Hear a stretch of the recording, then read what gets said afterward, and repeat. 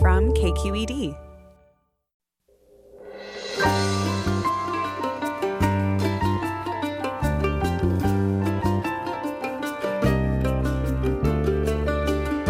I'm Michael Krasny. Coming up next on Forum, the granting of H-1B and other temporary work visas will be suspended beginning today. The White House says the order will help create jobs for some of the 40 million Americans who have lost work due to the COVID-19 pandemic. But Silicon Valley firms say the industry needs more skilled workers. We'll talk about what the visa freeze means for jobs and foreign workers. Then, a coronavirus outbreak at San Quentin Prison is surging following a transfer of inmates from a men's prison in Chino in late May. We'll discuss the latest developments. That's all next on Forum. Join us.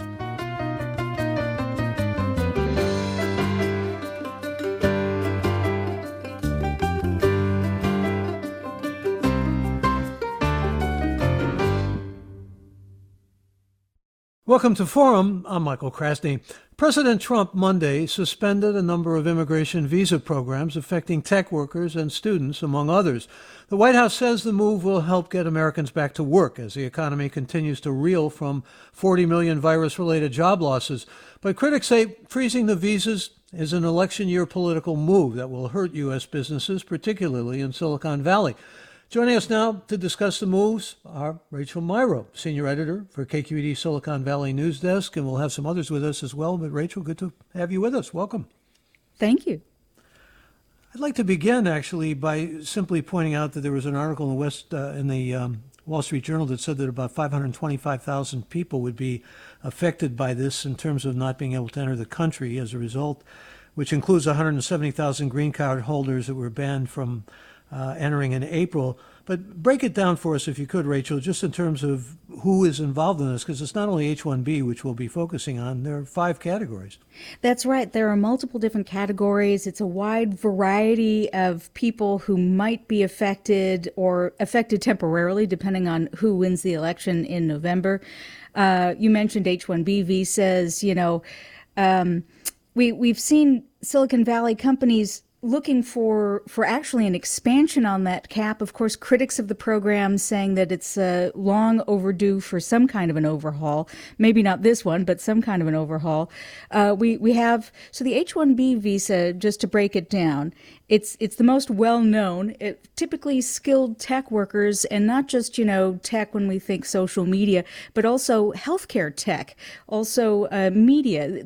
These are skilled workers, people who have a particular skill set. And it's why you hear some folks, critics calling it an election year ploy, because many of the people who have lost their jobs during the pandemic are not skilled tech workers, but folks in hospitality, in tourism, and unless you happen to have a handy dandy, skill set in computer programming, this may not be a move that benefits you. We've got the H-2B visa. These generally apply to seasonal workers in a wide variety of industries like landscaping, forestry, hospitality. So they're, maybe some of these 23,000 possible jobs might be a boon for American workers. We've got the J-1 visa, and this typically is involved, it's an exchange visitor visa for things like work and study-based visitor programs. So, you would be talking about interns, trainees, camp counselors, au pairs, and the L-1 visa, which is also important to Silicon Valley. These are people in typically managerial positions. So let's say that, Google wants to bring somebody in from their office in France to work in a managerial position in Mountain View. That may be held up, at least until the end of the year. There are exemptions, though, right? There are exemptions. There have always been exemptions, and always will be. But yeah, we're talking tens of thousands, possibly a few 100,000 people who might be impacted at least temporarily. Well, and in fact, health workers and so-called essential workers are part of that exemption. But we're talking about medical workers only being exempt if it affects coronavirus. Yeah. And, it's worth mentioning that this wouldn't be the first time that we've seen the Trump administration try to squeeze shut the pipeline of various forms of people coming into the U.S. for various reasons, including for work visas. So in some ways, this isn't out of the ordinary for the Trump administration. They've been at this for several years now during the first term. So, the real question is why make this announcement now? And, how will we actually see it impact the various businesses that rely on these workers?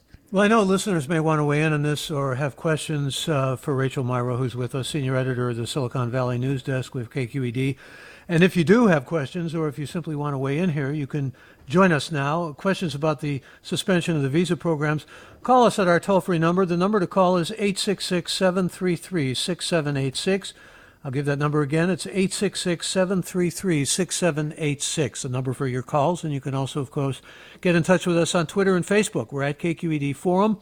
Or you can email any questions you might have to forum@kqed.org. We do welcome your involvement and do, in fact, want to hear from you. Let me tell you who else is joining us. Kalpena Petty-Botla is attorney for the former immigration chair for the South Asian Bar Association of North America, and we welcome you to the program. Good morning to you. Thank you, Michael. Thanks for having me on your show. Glad to have you. Also glad to have Daniel Costa, who's joining us as well. He directs immigration law and policy research for the Economic Policy Institute and is former senior advisor on immigration and labor to the California Attorney General. Welcome, Daniel Costa. Hi, thanks for having me. Glad to have you. And Kalpena, let me begin with you. And let's begin by talking about just the fact that we're at this point talking about the possibility of replacing jobs with American citizens. I mean, that's pretty much the line that we're getting out of this executive order from the Trump administration.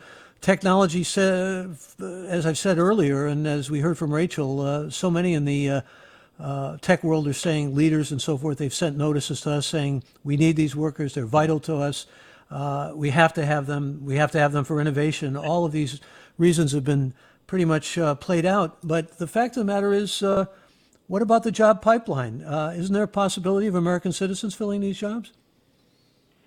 That's a fair question, Michael. I think, though, that it needs to be unpacked a bit because, there's not necessarily a one-for-one replacement. By the time a company has decided to hire a foreign worker, they've typically gone through a fairly lengthy job search and then spent thousands of dollars determining who they want to hire. And when they've gotten to the point where they're hiring an H-1B worker, they can be anywhere between $5,000 to $10,000 in on hiring that worker. And I think it's the notion that one worker coming in displaces another worker may not be a fair characterization, especially when we've seen the H-1B program and other programs, other guest worker programs, actually be instrumental in helping spur job growth. Well, Daniel Costa, I think you are on record as saying this H-1B visa program needs to be reformed. This is not necessarily the answer that you're looking for? No, definitely not. I mean, the president is not putting in place real lasting reforms that would, raise wages and improve conditions for the migrant workers that come in, or to ensure that U.S. workers have a fair shot at these jobs. With the H-1B program in particular is a very important program to bring in skilled workers. But if you look at the evidence and the data, you see that a lot of the workers who come in are actually paid less than the local average wage for the jobs, and there's been countless cases of employers abusing this program to replace U.S. workers, forcing the U.S. workers to train their replacements. So there's problems with the visa program, and these have been documented and reported on. But the reality is it is an important program, and some of the workers who come in really are skilled and needed. And what Trump is doing is not going to fix the program. And I don't know if you'd mind letting me just have 30 quick seconds of why these programs are even an issue right now. They're one of the most misunderstood aspects of the immigration system. They don't really get discussed, despite playing a real outsized role in policy debates.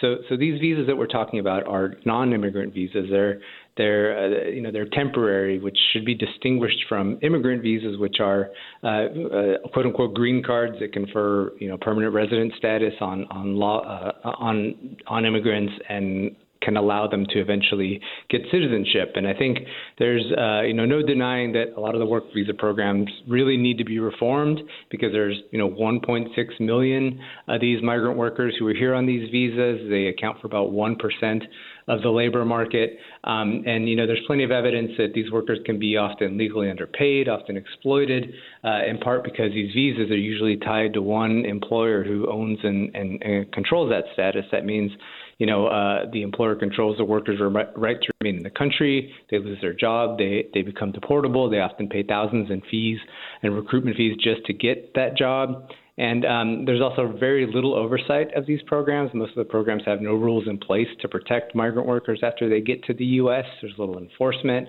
And so, and you don't have to take my word for any of this. There's been countless exposés in the news media, government audits and reports from immigrant advocates that show that this is the reality. And most of these workers who come here never actually have a chance to stay permanently or to become citizens.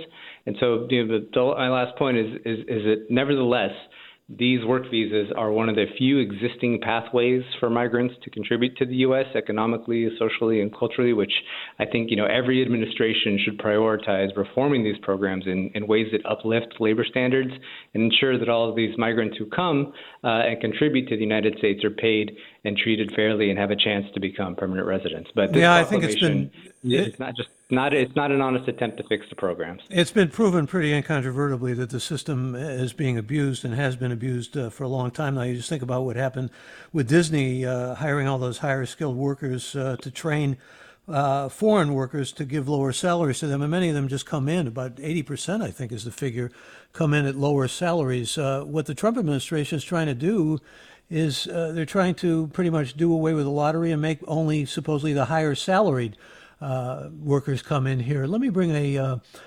listener in. And by the way, you can join us, and we welcome you if you have questions to join us at 866-733-6786. Janine joins us first. Janine, good morning. You're on the air. Hi, thank you. I just wanted to make a comment that the other type of visa that's being affected by this is the J-1 visas, which affects the au pair program. We were set to get an au pair for our childcare this coming year to come in September, and now that's not happening. And obviously this has greater economic impact in the fact that now I will likely not go back to work at the capacity I was planning to. And many other families will also be left without childcare in an area where it's difficult to obtain childcare. Yeah, well, I wish you good luck on that, and thank you. In fact, Rachel Myrow, we'll go back to you on this. Au pairs are definitely affected by this, or potential au pairs. Yes, and I think it's worth pointing out, following up on what Costa was just saying, we have this very Kafkaesque, arcane system of bizarre rules governing all different kinds of visas, all of which are kind of Band-Aid approaches to different workforce needs in the U.S., and it kind of stems back to the basic fact that we haven't had a major national congressional overhaul of immigration law since 1990. Think about where you were in 1990. The world has changed profoundly, and yet, both Democrats and Republicans have been unable to come up with some kind of modernization act, and it would really have to happen in Congress and the Senate. With the direction of whoever is in charge in the White House.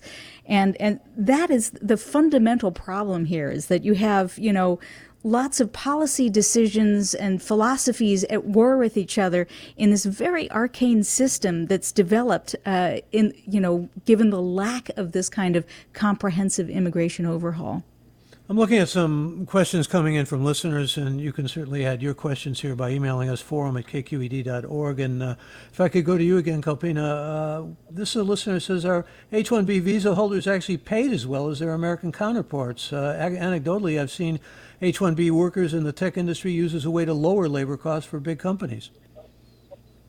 Yeah, I mean, I'm not sure I entirely agree with those characterizations, just based upon some of the experience I see representing many startups in the Bay Area and other high-tech companies, along with several of my colleagues. We are required to find a prevailing wage that the Department of Labor has identified for as a minimum salary. So the notion that they're completely undercutting wages, I don't think is a fair characterization. I know Mr. Costa has a different viewpoint about the prevailing wage system, and maybe that's the thing that we can take up in the future when there is more emphasis on immigration reform.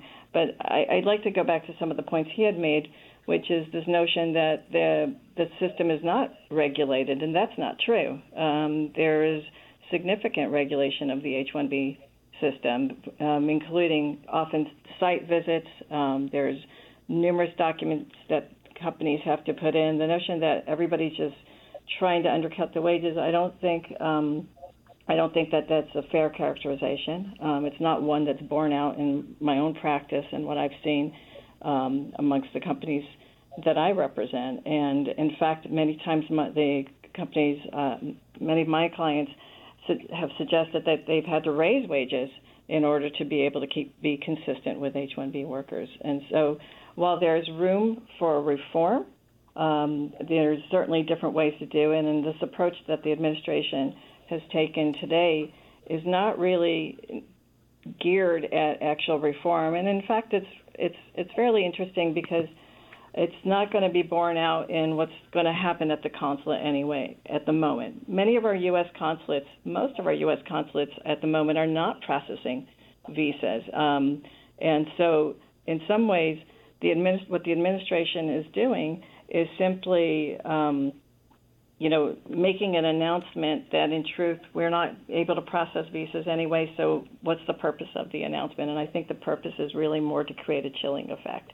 And there are many who are saying that in the tech world, in the world of Silicon Valley, that the economy can't necessarily rejigger itself without the kind of hiring that's been done traditionally Absolutely. with H-1B visas. But let me get you to respond, Daniel Costa, because I know you want to. Sure. Yeah. I mean, look, we agree that the H-1B is an important program, and that there are rules and regulations. However, those are probably inadequate. The wage rule is something that I do think needs to be fixed. There is a share of H-1B workers who come in and are highly skilled and are paid fairly.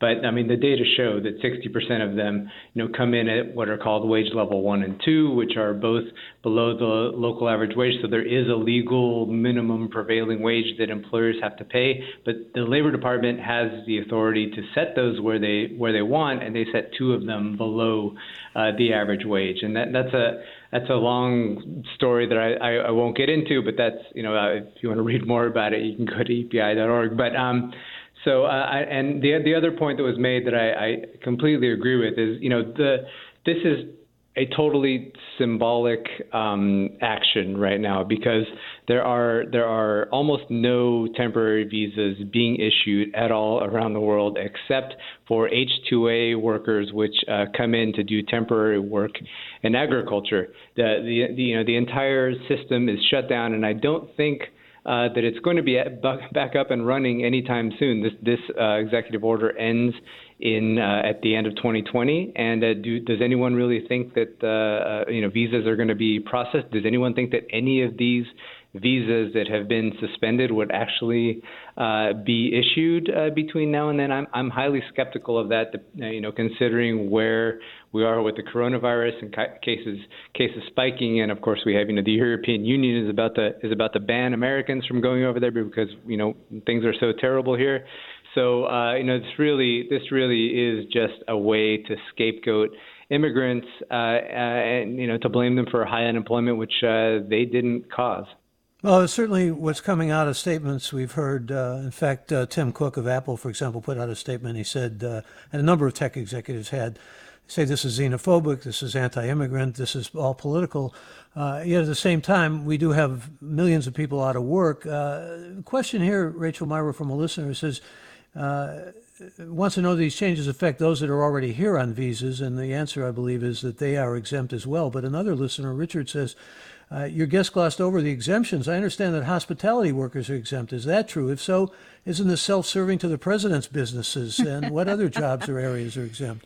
Yeah, it is well documented. The president sometimes seems to recommend medicine that he is not willing to take himself as a businessman and an employer.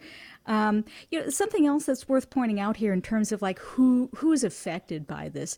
If you're a major multinational company like Apple or Google or Facebook, you have offices all over the world. If there's somebody you really want to work for you, or some people, even on the scale of tens of thousands of people, you can just shift the headquarters for that work to one of your many offices. But if you're Stanford or Berkeley or that caller we heard from earlier, who was hoping to hire an au pair, well, there's nothing you can do. And maybe you could also blame the pandemic. It's just made it very difficult to do all sorts of things as an employer. But there are a lot of people who are affected by this. I just want to get that on in listeners' minds here, as we've been saying. And the exemptions, the question about the exemptions, food supply workers, I believe, as well as healthcare workers with coronavirus, are exempt here. But the reality is, you did an excellent piece, Rachel, which I would certainly recommend, about the spouses.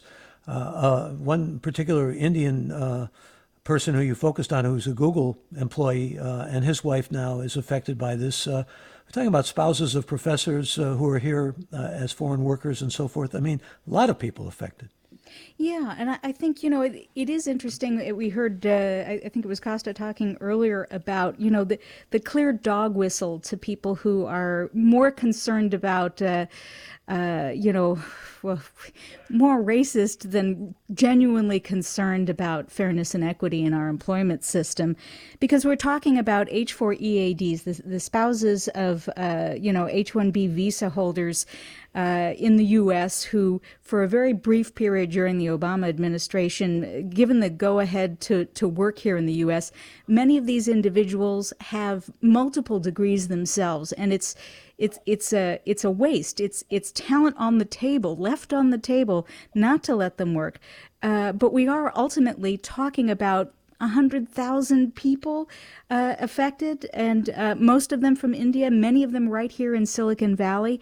And yet when this program was up for review in the courts and with the Trump administration, you saw a lot of voices in the media, conflating this particular issue with lots of other concerns that frankly reek of racism. 100,000 people is not even a rounding error when you're talking about immigration in the U.S. Rachel Myro, again, is senior editor with the Silicon Valley News Desk for KQED. We're coming up on a break. I know you want to get in here, Daniel Costa. I want to hear what you have to say, as well as our other guest, Kalpina Petibotla. But I have to go to a break and remind listeners, if you want to weigh in here, you can do that by giving us a call at 866-733-6786, or get in touch on Twitter and Facebook. We're at KQED Forum, or email forum@kqed.org. I'm Michael Krasny.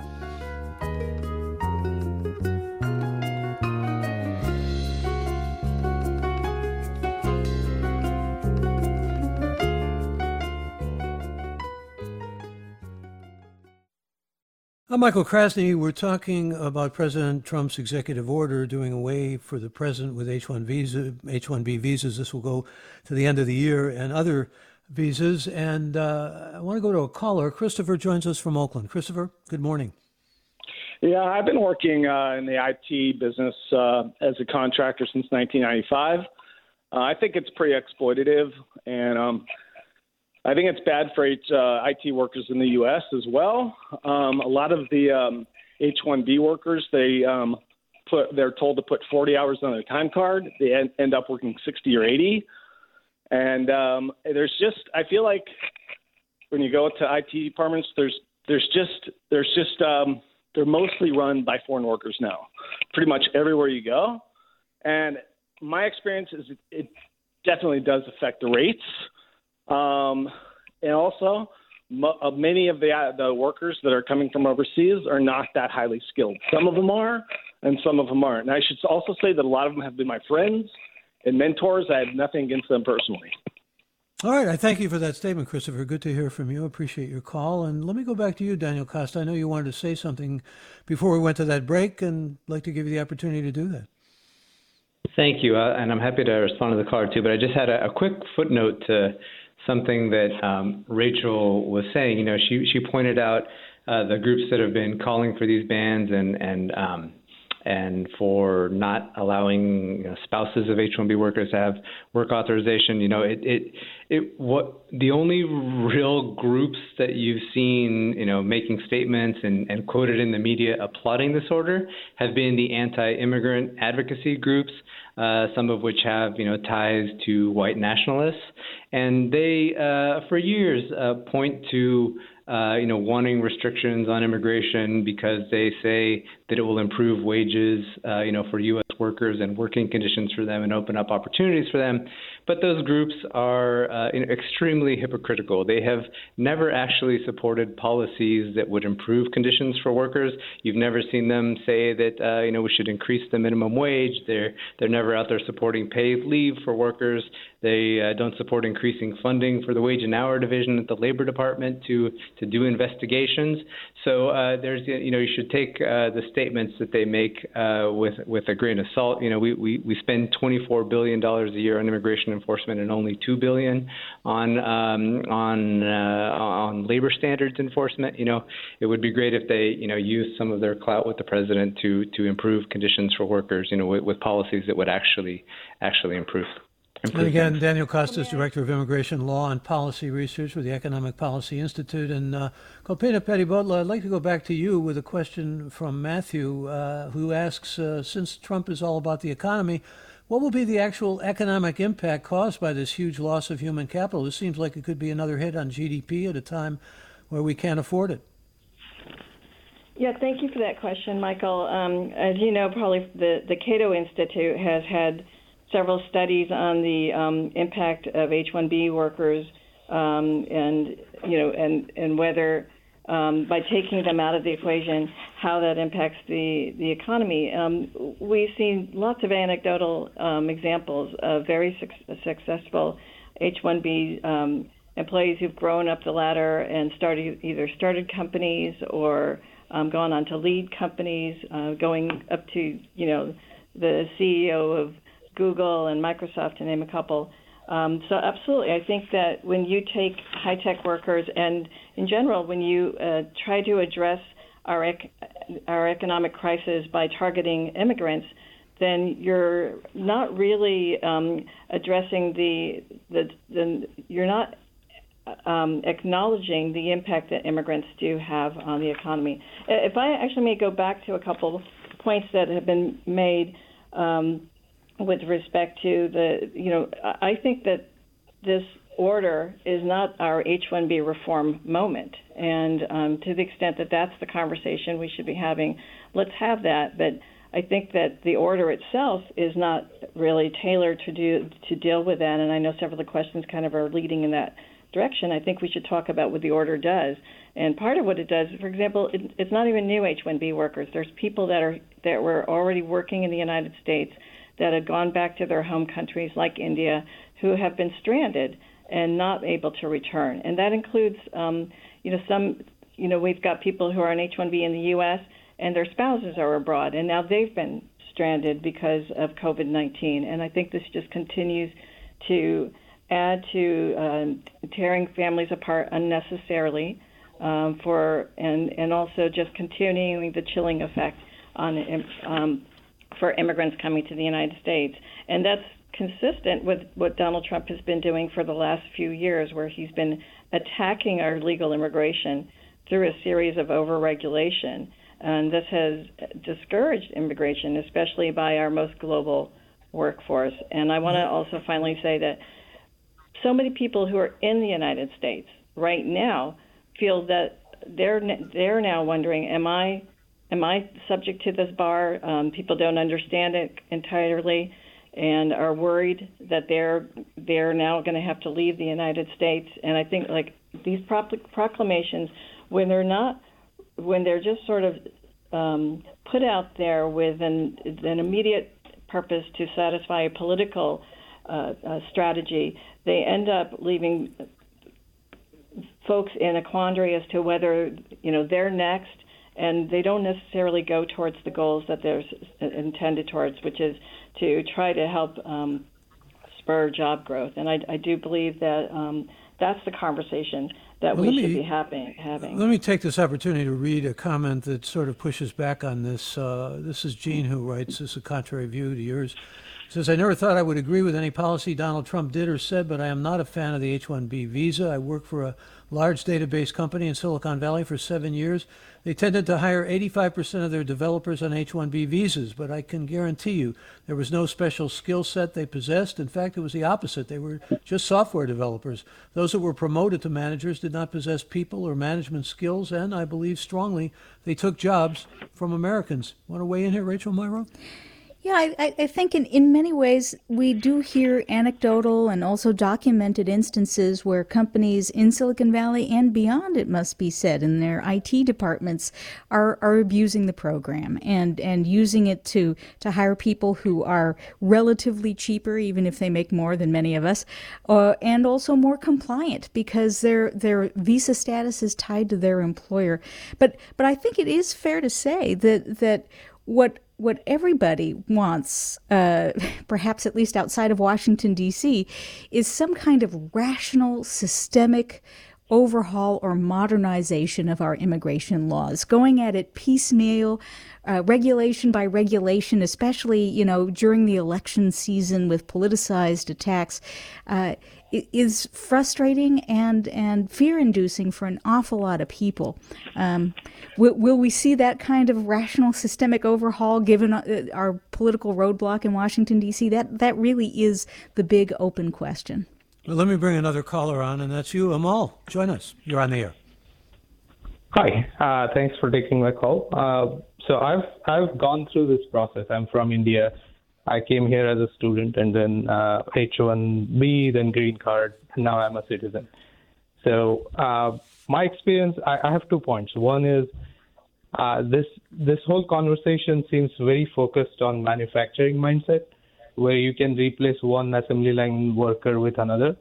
And in tech, that's just not the case. In many cases, you're not going to just replace a software engineer with another if you like that or if that person is doing a good job. So that's one. And then the second part is my experience with the process. The most exploitative part of the process is when you actually apply for green card. Because when you're on H-1, you can change jobs. I changed jobs many times.